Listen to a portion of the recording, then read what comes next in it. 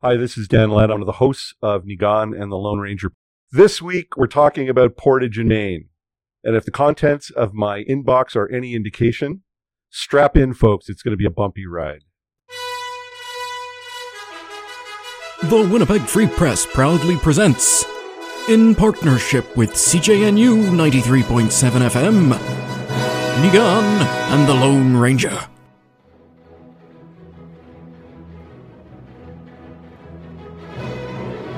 Here are your hosts, Niigaan Sinclair and Dan the Lone Ranger Lett. Welcome, everybody. We are hosting another fantastic panel discussion in this week's podcast episode. The topic is Portage and Main, so get your cranky pants out. You know, this is, I don't know of a subject that makes Winnipeggers more cranky in one way or the other.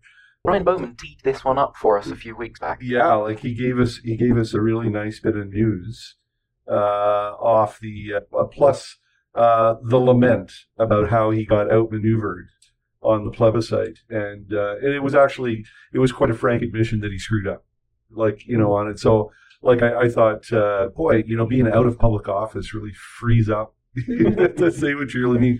Joining me today, Jaya, who is from. She's the executive director of Storefront, Manitoba, one of my favorite organizations in the world. It's planners, urbanists, architects, mostly architects, and they do a ton of fantastic events all year long, including the fantastic Table for 1,200 now. Yeah, and the big outdoor dinner in secret location. Lots of public education. Again, one of my favorite groups, worked with them for years.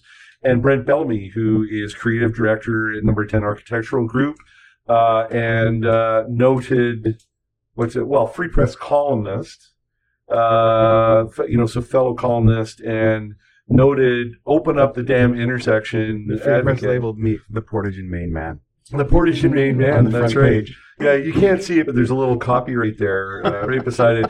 And joining us electronically is the Niigaan and the Lone Ranger resident diva and world traveler. Once again, coming to us from an undisclosed location is the one and only Niigaan Sinclair.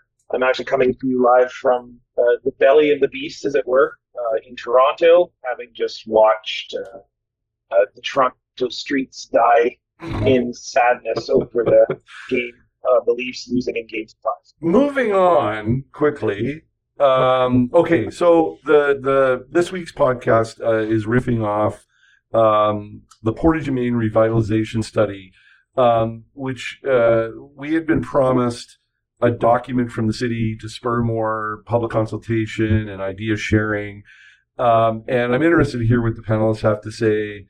I was actually kind of surprised at what this was, because it, you know, obviously they decided, like a kid in a swimming pool, they were going to do a cannonball and sort of see where the ripples, Jay, why don't you tell me, like, were you surprised at the direction the report took? Because it had a lot of crazy ideas in it.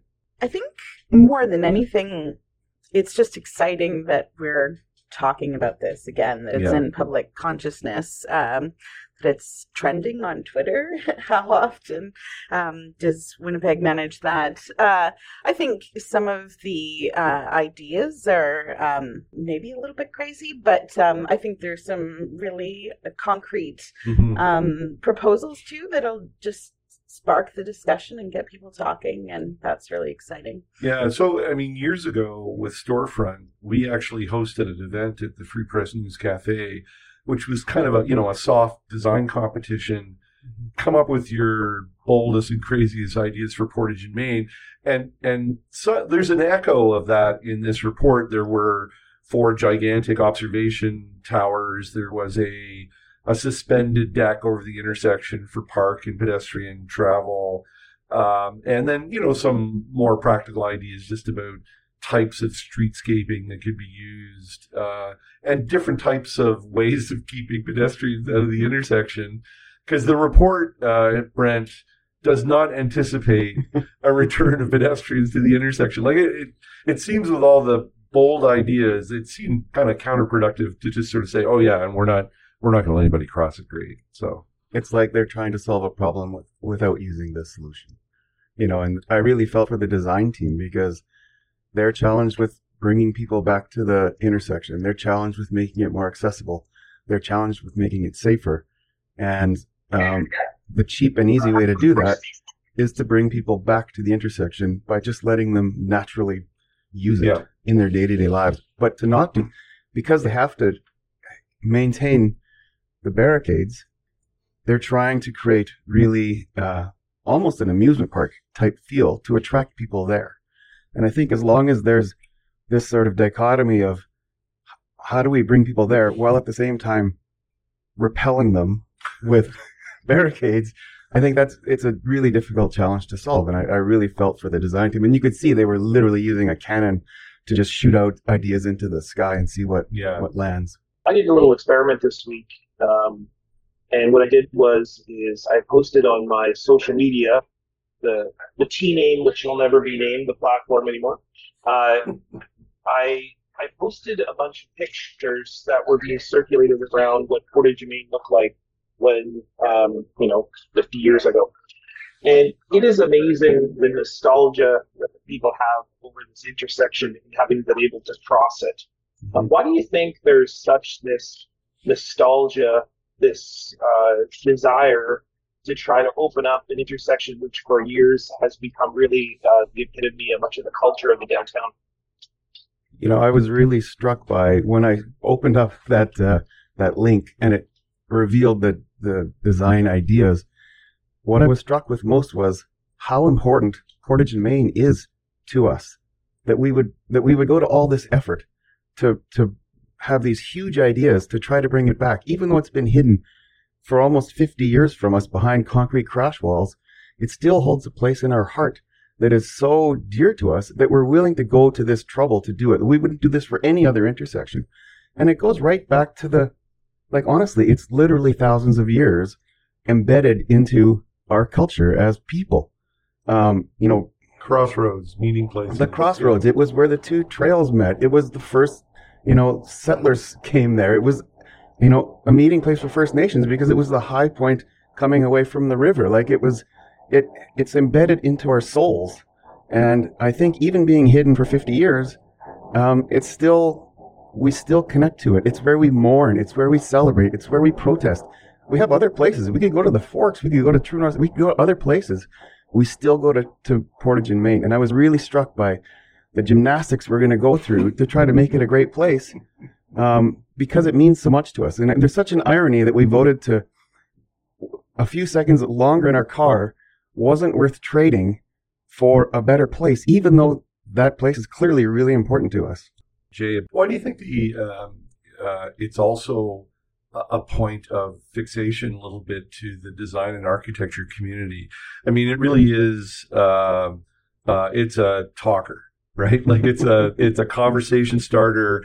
And, when you look back at, and I will be next week, I'll be republishing some of the images from the design competition that we held, is like it just seems to prime the creative pump a little bit. Why is it because of what Brent said, or is there some other aspect of the surrounding buildings, the streetscape, something that really attracts people from a design perspective? It's kind of our public square, so it brings everyone there. It's a crossroads. It's a point of connection. It's the heart of our city. It's rallies and protests of every type going back to the 1919 strike, but continuing to this year. And so I think designers recognize the potential for that site to serve as a point of connection and to animate the city and really bring people out and feel the life of the city. So animate the city. I'm going to come back to that in a minute. Niigaan, I'm wondering, I wrote a column about it, and you posted some photos. So before I tell people about the reaction I got, what kind of reaction did you get just by posting those photos? Well, people really wanted to talk a lot about their relationship relationships and the families that they had in the downtown core. But there's one other story that I think is was brought up is there's a lot of ceremonies that are provided downtown or that are happening downtown, and there's been a movement for sort of green space, and the kind of overwhelmingness of the concrete were probably the most markedly part of what people were talking about. The fact that all of this concrete really creates an impression of downtown, and it's quite icy, it's quite cold. And if we think about the history of that area, the fact that from Portage and Main all the way down to Broadway in Maine was an indigenous city. There was an indigenous permanent site of 4,000 to 14,000 people in the summertime. It was a place of great life, and the creeks that were also there. So I think there's this sort of nostalgia also for green space in the downtown too. Well, yeah, I mean, I think, to tell you the truth, that's largely why I was drawn. I mean, 10 or so years ago when we did the Storefront Manitoba competition, there were similar designs that put things above or over the intersection. And I think, what I have trouble getting away from is, like, to me, that those are ideas that do animate the intersection. So I would prefer that people were allowed to cross at grade. I think the entire debate about not allowing people to cross on the street is so disingenuous and dishonest. It's not the biggest intersection downtown. No. It's not the busiest intersection downtown. If you were going to argue that crossing at grade was so destructive to traffic patterns, you wouldn't let people cross at Broadway and Memorial, the biggest intersection downtown. That's busier than Portage and Main. But I think that, like, what captured my imagination a little bit about this was, and not, like, I think in addition to whatever they could do in fantastical design, like, let people cross at grade. Just let them cross, But, if there was an opportunity to do something more, like, I just came back from London, and Toronto. I had a visit to Toronto. And it's remarkable the number of things that those cities entail that have no more practical application than just cool. Mm-hmm. It's cool, it's design, and it draws people. From a practical point of view, let people cross at grade. Like, it's not a big deal. It just isn't a big deal. But I also worry that they're just, based on the way retail is developed around there, the way, the buildings around there now are not pedestrian friendly in and of themselves. There's very few access points to the buildings. There's no ground floor retail. There's no plans for it. There's a couple of spots that you might consider to be plaza-like, but not very big. That's what happens when you have no people. No, I agree. But I also think that, so returning the at-grade crossings doesn't, to me, fully realize the value of the asset, which is, I do think it needs something more. I totally agree. So, what? Holy cow. Because, like, mostly Brent and I have, for years now, politely disagreed. Like, we're not really in disagreement, although, like, he kind of poo-pooed the idea of the Sky Garden. The floating donut? The floating donut or whatever. Elevators to nowhere. So, I don't know, like, Jaya, is there room for at-grade crossing and something more? Like, is there an argument for that? I obviously support design and what it adds, and whether it be art or taking some other form. But I think adding an element of beauty that inspires people is an important element of redeveloping the space. Yeah. So, okay, Mr. Sky Donut. So if we were, like, are those, like, but is above, like, taking use of the development space above the intersection, is that really, does it defeat the main goal of reopening the intersection? Is there, because I'll tell you, my readers don't think it's unbelievable, the reaction, but I'll get to that in a minute. But is above, is up a possibility of any kind? I mean, I don't really see, if underground is no good, why above ground would be any different, other than it's cooler for sure. Yeah. And I'm 100% in for big ideas. I love big ideas. I love the idea of having something really special at Portage and Main.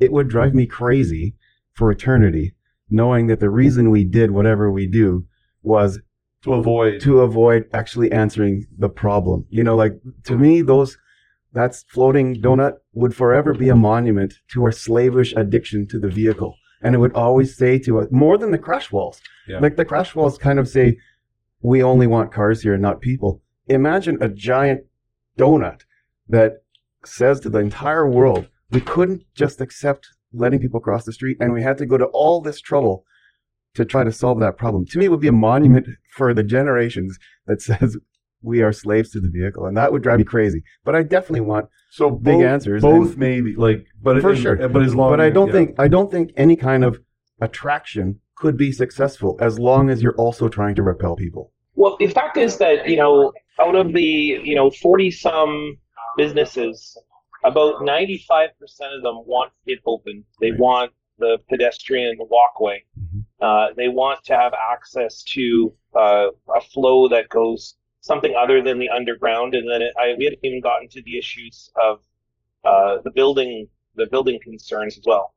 If 95% of the businesses in the area, which is arguably what the argument is to close off the intersection, then wouldn't that just be enough?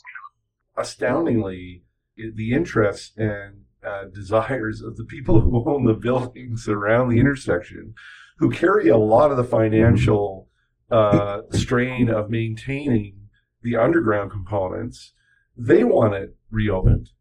And it's not just the business owners. If you look at, like, the famous graphic, the results of the vote, it was a donut. There was a big red dot in the middle. People who interact with that space want it open. People who ride transit want it open. People who come downtown want it open. It was closed because of people who don't really interact with the space. And so I absolutely agree with you. The fact that everyone who has a actual stake in the place wanting it open should be enough, but here we are. Or they interact with the space for very short periods of time as opposed to dwelling in the space. Yeah. I mean, it is like, I've actually had some like great moments at that intersection. One of them was definitely the dinner for 1200 that was at Portage and Main, and it kind of like the table for 1200 extended all the way down Roaring. It was extraordinary. But the best seats in the house were the ones that bled towards the intersection and filled up that little plaza in front of the Richardson building. I mean, it was just, and I was lucky enough to sit there, and it was magnificent. I mean, it was summer, but it was magnificent. So let's talk about Winnipeg. Shall we? Should we talk frankly about Winnipeg and Winnipeggers? Go Jets, go. Yeah, go. Yeah. Next season. So careful, folks. Careful. Yeah. So the great Jim August. I mean, I call it because he was one of the original guys I hooked up with. Jim August was pioneer of the Forks Renewal Corporation, Center Venture, and also the Core Area Initiative. I mean, going way, way back. And I remember having a meeting with Jim August. This probably was 1990, and saying, like, because I am from Toronto, and listeners will forgive me for that, I hope. But there is something about the lack of ambition of this city when it comes to challenges like this. It's always seemed to me to be so curious. So I said to him, tell me something, like, Winnipeg has had some boom periods, right? Like some real boom period, and not so long ago. How come we don't have skyscrapers? Like the buildings we have at Portage and Main are pretty modest, and there's only two of them really at that point. And he said, Dan, further, I asked him, like, could it be the geology? The clay, the high water table, all that stuff. And he goes, Dan, let me tell you, in Winnipeg, we don't build tall buildings because we don't like to be that high up off the ground. So, there is an element of fundamental truth in what he said, and other leaders of the community have said the same. Brian Bowman's kind of said it to me, Gary Dewar, Susan Thompson, others have said, whoa, slow your roll, buddy. Not too high, not too fast. Are we just kind of immune or alert? No, the word is allergic. Are we allergic to big and bold ideas? I think speak freely. There's only 3 people listening, so no, there's more than 3 people listening. But speak freely. Yeah. I always say if I ever run for mayor, I will never, but if I did, my first platform would be to give every resident $1,000 on the promise that they go somewhere else for a week and see what the big world is like. Because we treat Portage and Main as if it's some kind of alien that has landed from space and has never been dealt with anywhere else in the world. It has, whatever we do is some unique solution, but every city has a big intersection and they all walk across. We have other big intersections, like say in Winnipeg, and we all walk across it. So we do have this fear of, it's like almost a skepticism of big ideas. The Human Rights Museum was a perfect example of that. Somebody was trying to do something really bold and it meant nothing but opposition all the way along. And there is this sort of fear, apprehension towards, grabbing the brass ring. And I don't know what it is. There's sort of a defeatist. Maybe it was because we peaked in 1914 and we've had 110 years of,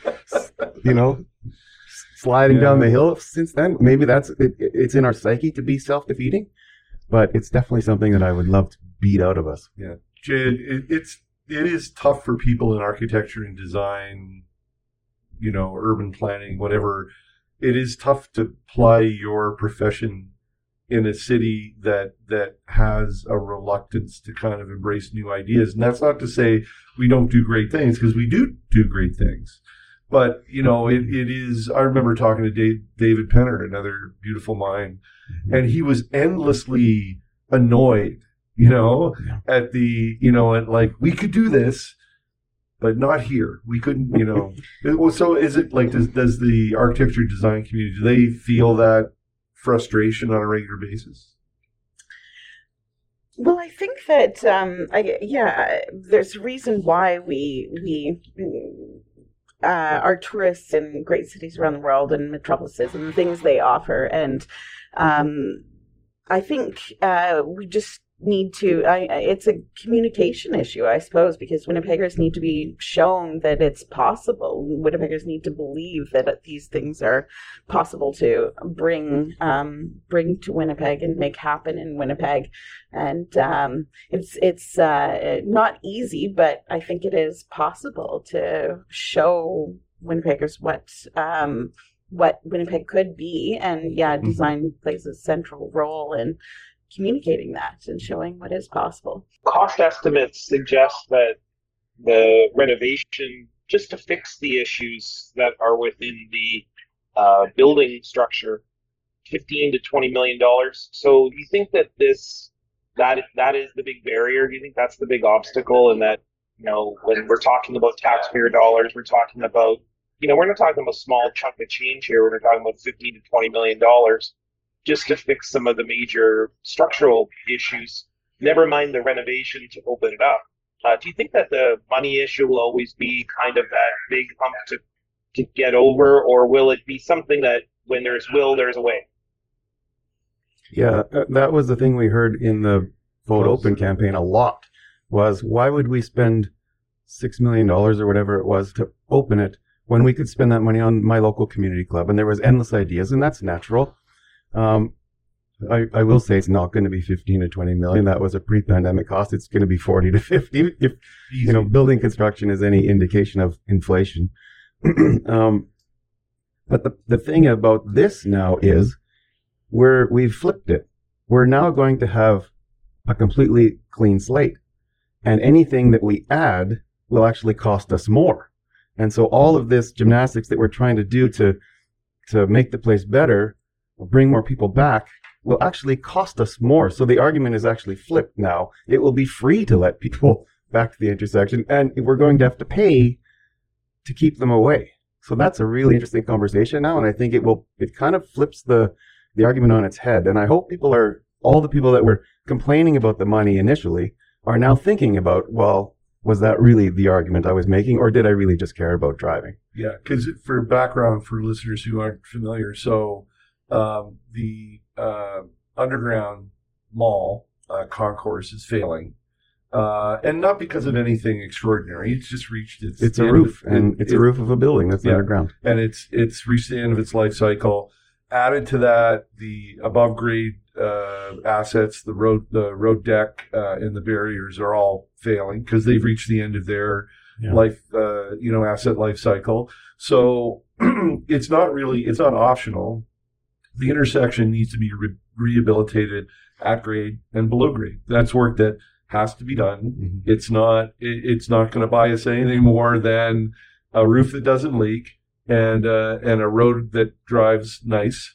But it does, it does create an opportunity. And one of the opportunities is to kind of say, like, do you really want to spend X amount of money on putting barriers back up? But it's also the possibility, and this is where like design comes in, if that intersection is going to be impaired from a traffic perspective for probably 3 or 4 years. That's the fascinating part. I think. So that means like people are going to be avoiding that intersection. We're going to get a real-time experiment. They're going to find new preferred. It's like water. routes. They're going to find other ways. Yeah. And, you and I exchanged some notes and on Twitter about transit patterns, about, possibly dedicating more of Portage and Main at the intersection, north, south, and west, just to transit. Mm-hmm. David Penner's great idea always was Fort and Gary would become north-south transit corridors like Graham Avenue. I mean, what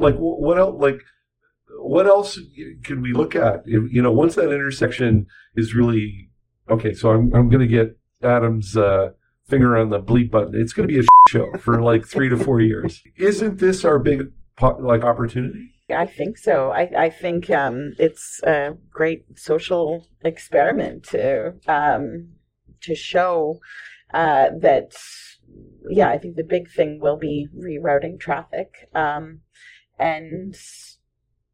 it will play a key role in revitalizing downtown. I think it could potentially if we do it right. So again, this kind of brings me back though to the politics of it, which I find to be so. Like I literally had to go work out last night for twice as long as I normally do to get all the frustration out of my system from the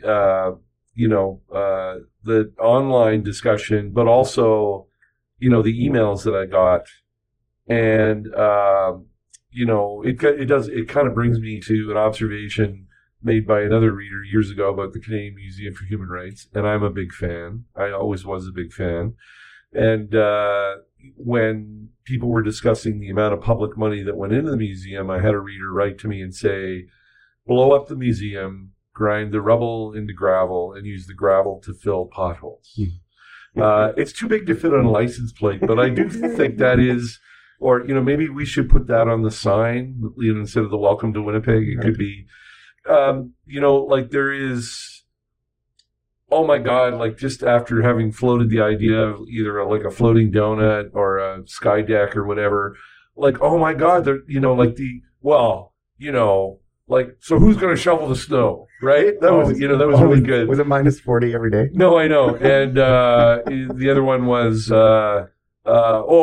great. Create an elevated platform for people to throw homeless people off into the traffic. And then there was remember the traffic engineer who said, I don't know if I'm all that comfortable with no barriers for all the drunk people who come out of the bars in the area wandering into traffic, where it's like, oh my God. Yeah.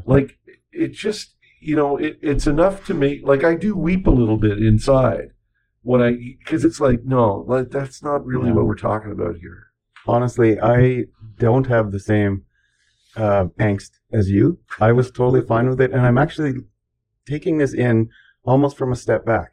Yeah. I think it's funny because I know what's coming, and people who are paying attention know what's coming.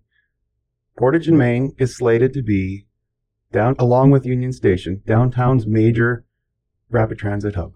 Mm-hmm. It's projected to serve 50,000 people every day when it's built. And it's being fast-tracked. That's the first phase of the rapid transit plan. The next phase of the rapid transit. Yeah. And so if you think you're going to build a rapid transit station for 50,000 people and not let people walk to it, you're dreaming. This all is noise right now.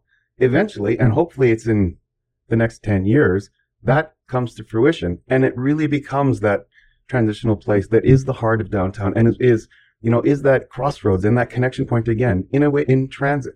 So we can argue, Jeff Rawati can argue about whether it's bollards or whatever, or we're going to open it up at 11 p.m. till 1 a.m. just, for whatever reason. We can argue about that. It's all noise because what's coming down the pipe is a complete transformation of that space into a multimodal hub. And that's what I'm so excited for. And I wish the current council and mayor were fast-tracking that. Like, to me, that's the most important thing. Let's stop talking about this and let's get on this rapid transit for downtown because that's going to be transformational for us. And further to that, it should be done while the intersection is kind of shut down to traffic. It would be the perfect time. Yeah. Yeah, because at that point, particularly Main Street, but also like Portage Avenue becomes a dead end at the intersection. So, just the same way the traffic patterns in the Exchange District had to change dramatically after all the active transportation was added. Like, you just couldn't, jam cars onto McDermott anymore to go to Main Street. Okay, so you know what? Somehow people found a way. Yeah. So, and again, you're going to go first on this one. So if you could add any one thing to Portage and Main. So we're going to assume that the barriers are coming down and they're not going back up. And we're going to get to cross at grade like normal people living in a modern city. We're going to put our big boy and girl pants on. We're going to cross the road with the signals. But we're going to add to the intersection. We're going to do other things to it to maximize the value. So Niigaan, what's the one thing, it doesn't have to be one thing, but one major thing that you're going to add to the intersection? Well, one thing I really like is this movement towards sort of even like a libertarian anarchist. It's just going to happen, so everyone better just deal with it. I love that approach because I think that is the only answer at this point, is to just stop waiting for people to drag their heels and to, rub their palms together and feel nervous about it and just do it. So you would see a roundabout in the intersection with a huge sculpture of a hypodermic needle with a line running through it. And then it would become it would become the meeting place for libertarians from all over the world, right? So am I on the right channel? I mean, I wasn't endorsing libertarianism, but what I was saying was, this a sort of a put it this way, in just a few short months, maybe years from now, we're going to see one of the corners of that intersection be occupied by the Manitoba Métis Federation, who are renovating a building that is a colonial structure into a hub for Métis culture and history. That, I think, is an indication of where Manitoba and Winnipeg are going. And pretty soon you'll see enough, Cap Young Barracks and also the HBC building. I think there's a radical overhaul happening of the downtown, and it's being led by people, not so much government. And I think that's where this trend is going towards. And this conversation has ended up in a really interesting place, a place in which, in many ways, we're returning to the ways that Winnipeg has always been this place of meeting and of sharing and of community. And I think that the ways in which, what are the needs of the community? And so, if you're asking me what's one thing that I would like, I would say absolutely just do it. But I also want to see green space. I want to see a commitment to a revitalization of the space when the marketplace, the market land, were being suggested by different architecture firms. All of them returned to the fact that the former Winnipeg Police Building in the Exchange District covered up a creek, covered up waterways, and the ways people had lived in that area agriculturally. And I think a return to that would be something that I would like to see in Portage and Main. Of course, we can't remove concrete overnight, but I think certainly a revitalization and bring some life to that area, not just people, would be something that I would love to see. Jaya, what could you wish list add to the intersection to maximize its value? Yeah, I think green space would definitely be near the top of my list, but it'll be a number of different factors that make it a place that people want to be. I think there's space for people, things that make it a pleasant place for people to be, so that having that traffic and bringing that life to the intersection will do so much for neighboring businesses and organizations and safety and sense of community. It'll have, quite a few benefits that would come out of it. Okay, so we already know no barriers, Brent, and rapid transit hub. So you're going to have to go beyond that to something more fantastical. No problem. I definitely think, like you said, the first priority is to make it a great urban place. And it has the population of Steinbach works at Portage and Main every day. It would be the fourth largest city in the province if it was a city. So the energy is there to create something amazing. And if you go stand there, I've done presentations there. I've done other table for 1,200. If you stand on one of those plazas and feel the space, it feels big city. It doesn't feel Winnipeg. If you imagine people and other things, like it has the potential to be an incredible urban place. And to me, that's obviously number one. And to do that organically by having people there. What I would love to add as a sort of a layer is an interpretive layer. Mm-hmm. Because Portage and Main is so important to us. And I remember the first time I went to the Museum of Civilization in Gatineau. You walk in, and there's a huge wall. It's like 10 feet by 10 feet. That is a picture of Portage and Main in 1915 or so, something like that. In Gatineau. In like the main Canada's National Museum of Civilization. Yeah. And it's the exhibit it's the wing to talk about cities of the first half of the 21st century. Or the 20th century. And Portage and Main is the Canadian symbol for what a great city could be. And it just blew my mind because it's so the opposite right now. It's a symbol of what a great city isn't. And I've said before, like the history of that place is so rich. And it's not just from when the first grocery store opened or the first hotel opened. It goes thousands of years back. And to tell that story, I think is something that Winnipeggers don't even know why it's special. But to tell it to tourists, to tell it to people just walking by, it has such a rich, layered history, conflict, and there's a lot of not good history that could be told. And we can learn from that. And I would love Portage and Main to be somewhere that we use every day, but we also learn from it. And everybody who comes there learns from it. Why, I'll stop there. The history and telling the story it really tells the story of Canada and our relationship with First Nations. And it's got such an incredible story to tell. I would love to be able to tell that so everyone knows it. Well, I have several items on my wish list in no particular order. I'm down for the green space for sure. I actually, after having thought about this, and I was in Toronto recently where it's not a huge intersection, but they have the Dundas-Yonge scramble intersection. But the important thing about the scramble intersection is that it was a deliberately added design element to a place where they don't want cars to come. So you can drive on Yonge Street now, but I don't know anybody who lives there who does because it's ridiculous, right? Like it's, you can't make a right or left and turn off Yonge Street because of the pedestrian traffic. And particularly Yonge and Dundas with the Yonge Dundas Square.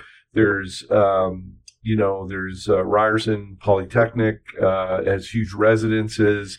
There is retail, just surrounding it. It's not exactly Times Square, but why not? Because you just don't want cars.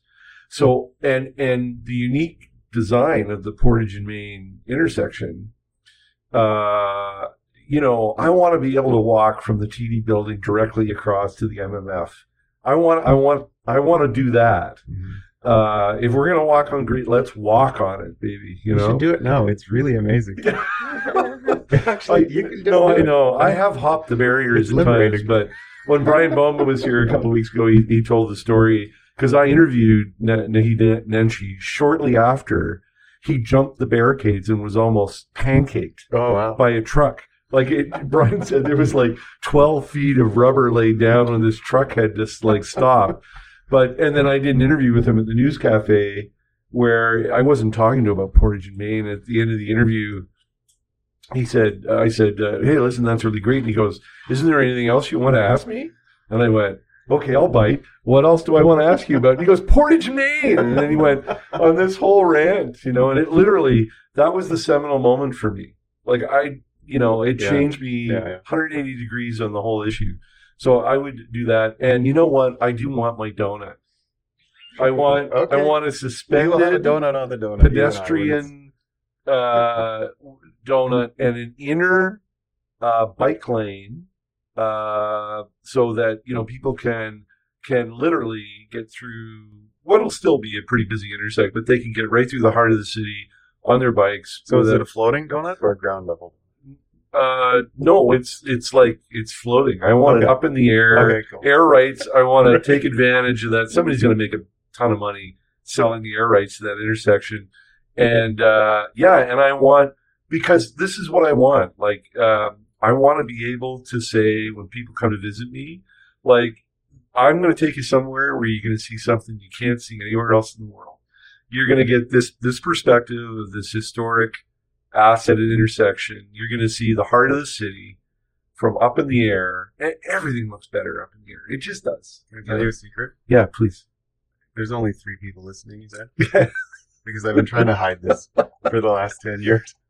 Do you remember there was a competition in 2003 or something up to open, or what the ideas for Portage and Main? I entered. And? It was a floating donut. Ah! They were up at the Make Cafe on Corden, and somebody spotted it and took a picture. I was like, oh my God, it lives. Yeah. So, I mean, we all evolve and we all grow in life, and it was part of my past that I have to live up to. I think we need to dig up all of those proposals because there were some really great ones. I think so, yeah. And a picture of whatever your hair looked like back then, too. That would be great. It was the same. It was the same, okay. Less gray. Yeah, no, it's, I think, you know. If we're talking about weird obsessions with donuts, the European in the room here is saying, why don't you just turn it into a roundabout? Right, yeah. That's the best way for free-flowing Can you imagine traffic the anywhere. confusion, though? Holy It would be amazing to watch. Yeah, just post yourself at any of the 4 corners and watch the carnage. Then I want to be on Dan's donut watching the. Yeah, that's right. Looking down on you can sell tickets to that. We will suspend the donut from the 4 buildings so that it's free-floating. No pillars. Yeah. Okay, all right, you know. Aren't Listen. figures coming around to the roundabouts? The slow Oh, good Lord, implementation of the no. No. I live in a neighborhood that has a major transportation or active transportation route where all the little roundabouts are put in. And I mean, really, like, people in trucks drive over them. Like, it's ridiculous.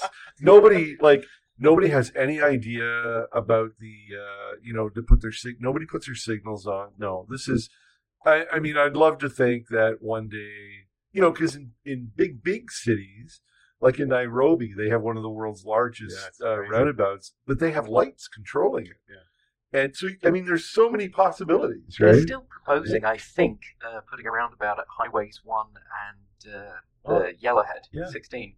I know Niigaan was going to jump in. Niigaan, have you ever been hit by anybody at a mini roundabout in Winnipeg, or witnessed anybody going the wrong way round one? I was just going to say, let the anarchy begin. But then what I was really going to say is, there are ideas throughout the world, but they're often in so-called third world countries where these kinds of solutions are come up with all the time because they simply don't have the funds and the infrastructure to be able to come up with something. So it might just be that we can see countries. I remember when I was in Sri Lanka, there was a 5-way intersection, and it very much became a roundabout with lights. And I think there are many solutions possible for this area, but it takes vision and a bit of risk. And I think certainly there are answers out there. Okay. One last irony. Like, if there's one thing that people in this city fret more about, it's keeping young people in the city. Now, I can tell you, growing up in Toronto, nobody ever asked me if I was going to stay in Toronto. Right. Right? Like, they were sort of like, you're leaving Toronto? That was more like the question I got. But, that having been said, like, if you're really concerned about keeping young people here, why not try to build a city that makes young people excited? I use that argument all the time. When people ask me why, as somebody who lives in Waverly West, as an example, or Sage Creek, and, I have my house, and why do I care about the urban quality of Winnipeg? Why do I care about downtown? I use that argument all the time. And I say, do you want your children to grow up in the same city that you live in? Like, do you want them to love your city? And they have to be able to have the lifestyle options that we don't give them.